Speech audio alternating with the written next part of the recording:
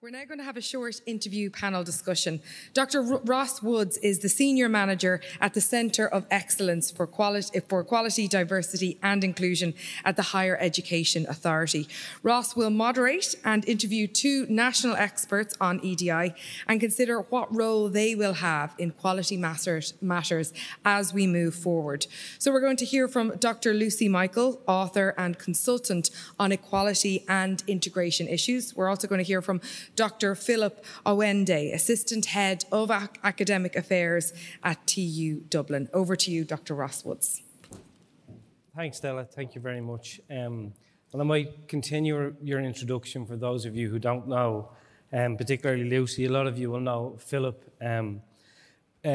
Lucy recently worked with the HEA on producing the first ever report on race equality in higher education, which was a really groundbreaking moment for us as a sector. So I'd just like to acknowledge that and thank her for that. And Philip is also someone who I've had the pleasure of working with in the EDI space. Philip is currently a member of the expert group who are undertaking the second national review of gender equality in higher education in Ireland. So we really are among experts today. As Della said, the focus of this conversation is around the role of EDI in education, and I suppose more generally in quality and qualifications, given the where we are today. I guess I'd also like to say this timing reminds me of when I was a lecturer. We used to call this the graveyard shift. So I'm very pleased to see so many bodies, warm bodies, still in the room. But really, at a national level, and not just in higher education and further education, across the whole tertiary system, the focus on EDI to date has really been on high-level policy. In the higher education sector, particularly, it's been looking at leadership, structures, training people, setting targets. But what I'd really like to consider today in conversation with Lucy and Philip is to draw on their differing areas of expertise and think about what the impact and role of EDI will be on future QA and QA planning and what we, as all of us in the room, need to think about in that context. So I might start with you, Lucy. And people might actually now, after all that waffle, might be sitting here wondering, where do quality and qualifications meet equality? You know, what is the relevance? And what should we be thinking about, I suppose, at a strategic level, in your opinion? Well, firstly, thank you so much for having me here today to join you for this conversation. I'm a former academic, recovered, and my whole career, 16 years in academia, was spent exploring equity and equality and diversity, particularly race equality, through pedagogic innovation, through TNE, fly in, fly out TNA, through QA processes in the UK and in China, and looking, back as far as 2009 at decolonising a UK curriculum in China. So I was always driven by that idea of what can we do more. And so when I had the opportunity to analyse the race equality survey for the HEA, I jumped at it. Because what an opportunity to find out what staff in so many institutions thought about this subject. And there are there's a lot of surveys going on at the moment around race equality. I think, Philip, you and I might agree there's a bit of consultation fatigue even happening around this area. But I think what's really interesting is when we ask about, what are we doing here as QA interested people, we're talking about inclusive education for everybody. And very often I think what we find is that when a framework or a set of standards is silent on something, we perceive that as neutrality instead of the silence that it is. And so for so long, we have seen that silence in quality assurance frameworks, in the way that we judge what happens in higher education and further education. And we have seen an unsilencing of that around gender. It is time now to say that unsilencing has to happen around equity in general. We have 10 protected characteristics of equality in Ireland. We have a lot more work to do in that area. But why QA? because QA is one of the few very powerful mechanisms we have for periodic check-in and review, systematic accountability, and high-profile messaging. A QA, I think, is extraordinarily powerful in this space. So what does EDI have to do with QA? Everything, I think, everything. And if I may say one more thing before you jump off to Philip, it's this. One of the things that we are really bad at, I think, in third level, well, two things, if I may say. One is recognizing the need for this work. We have very often papered over the need for diversification of our research, our teaching, our curriculum, our student experience. We have ignored it instead of building in the feedback loops that we need. And our feedback loops are almost to an institution unfit for purpose in terms of equity.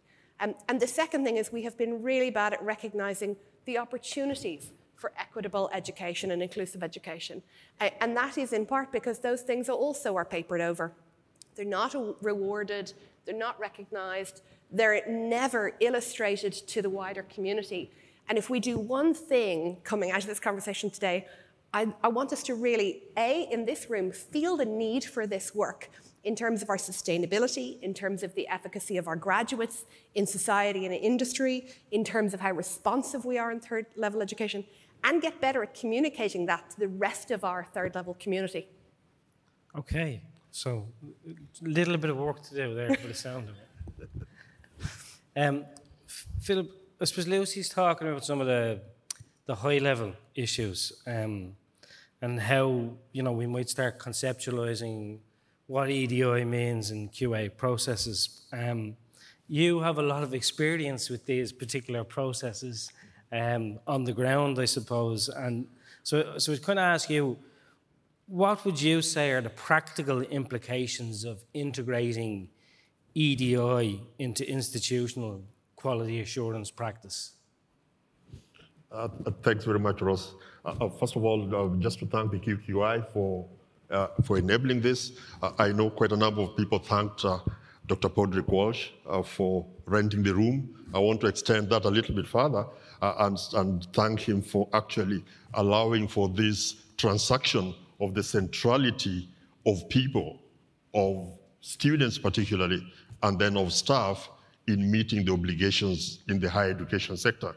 Now, coming back to what Ross has asked there, I would reflect back to what Dr. Linda Doyle spoke about this morning, and that is a good university.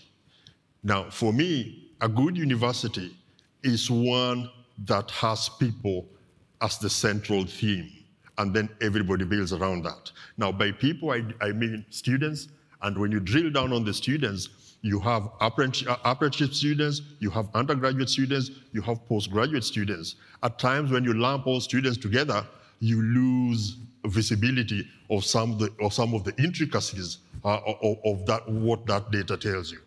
Then when it comes to staff, you also, people normally think about just the academics. When you talk about quality, things about just the academics, but we are all aware that quality pervades the education system. It's the binding glue of professional services, students' experience, and also the academic staff delivery.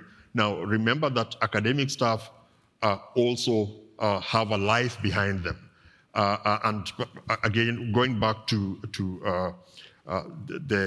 what Claudia McGovern spoke about this morning, this afternoon, in relation to students for change. I think the catchphrase that your group, when they walked out of classes, what they used was academic and professional staff working conditions are student learning conditions. Now, for me, that caught quite a lot of things in the sense that it tells you that everything has to move together in quality terms. For us to be able to provide for the right student experience, we need to back it up by providing for appropriate ecosystem for staff to perform at their best, and then also for professional staff to contribute to supporting that. Now, again, how you handle EDI in an academic environment, I can only say that EDI is a culture. it's a conviction. So therefore, it requires system thinking on how to integrate that. Now, by system thinking, I mean you look at the whole and look at the mean and look at the impact of the mean on the whole, all tied up together. Now, there's nothing, when you look at what we look at in the QA, you have things like student experience, you have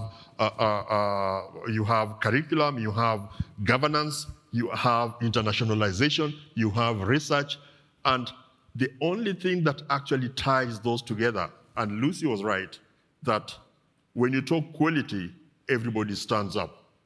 Now, the only difference is that at the moment, when you talk about quality assurance, people understand it as the minimum standard because you know that quality has to be graduated, it has to be enhanced all the time.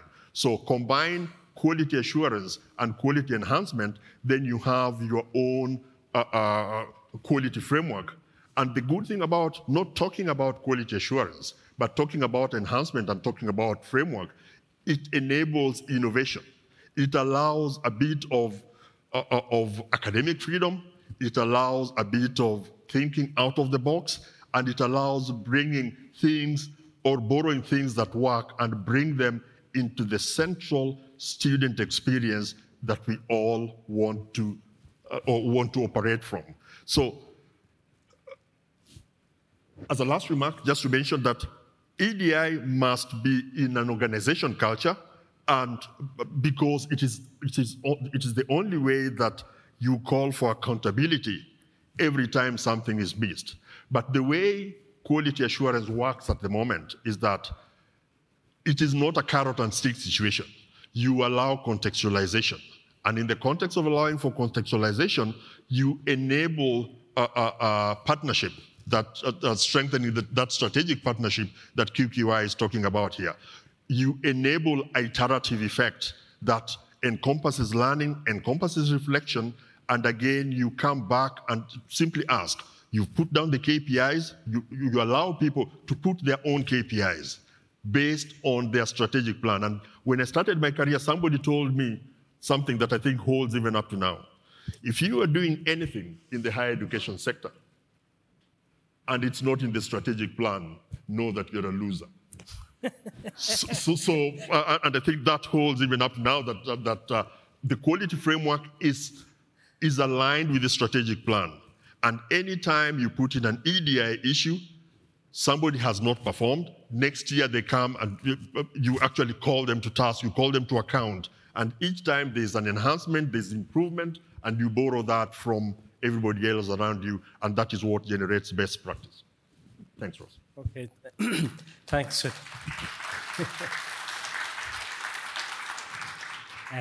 Thanks, Philip, for that impassioned defense of equality, diversity, and inclusion.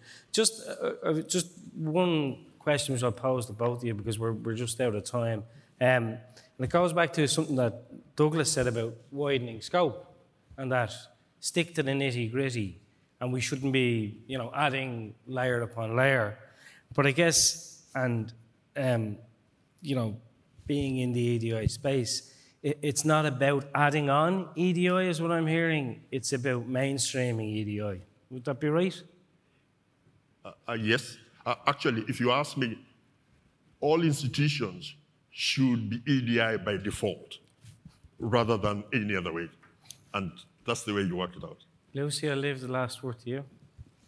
Oh, I abhor the word mainstreaming because it's been so abused for so long, where mainstreaming means silencing minorities and those in small numbers. So I would say this instead. Equitable practice is already within what we do, but we have not seen it, we have not recognized it, and we have not rewarded it, and it has not been in the strategic plan.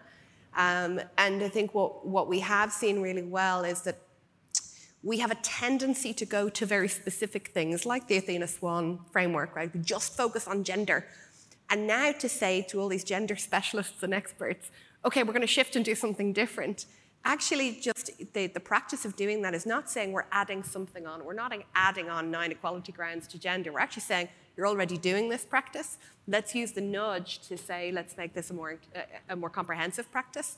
And I think, one of the comments I'm just seeing on the screen there about community education by its nature provides opportunities for inclusive and equitable education. Yeah. It does, but so often we're narrowly defining who is community.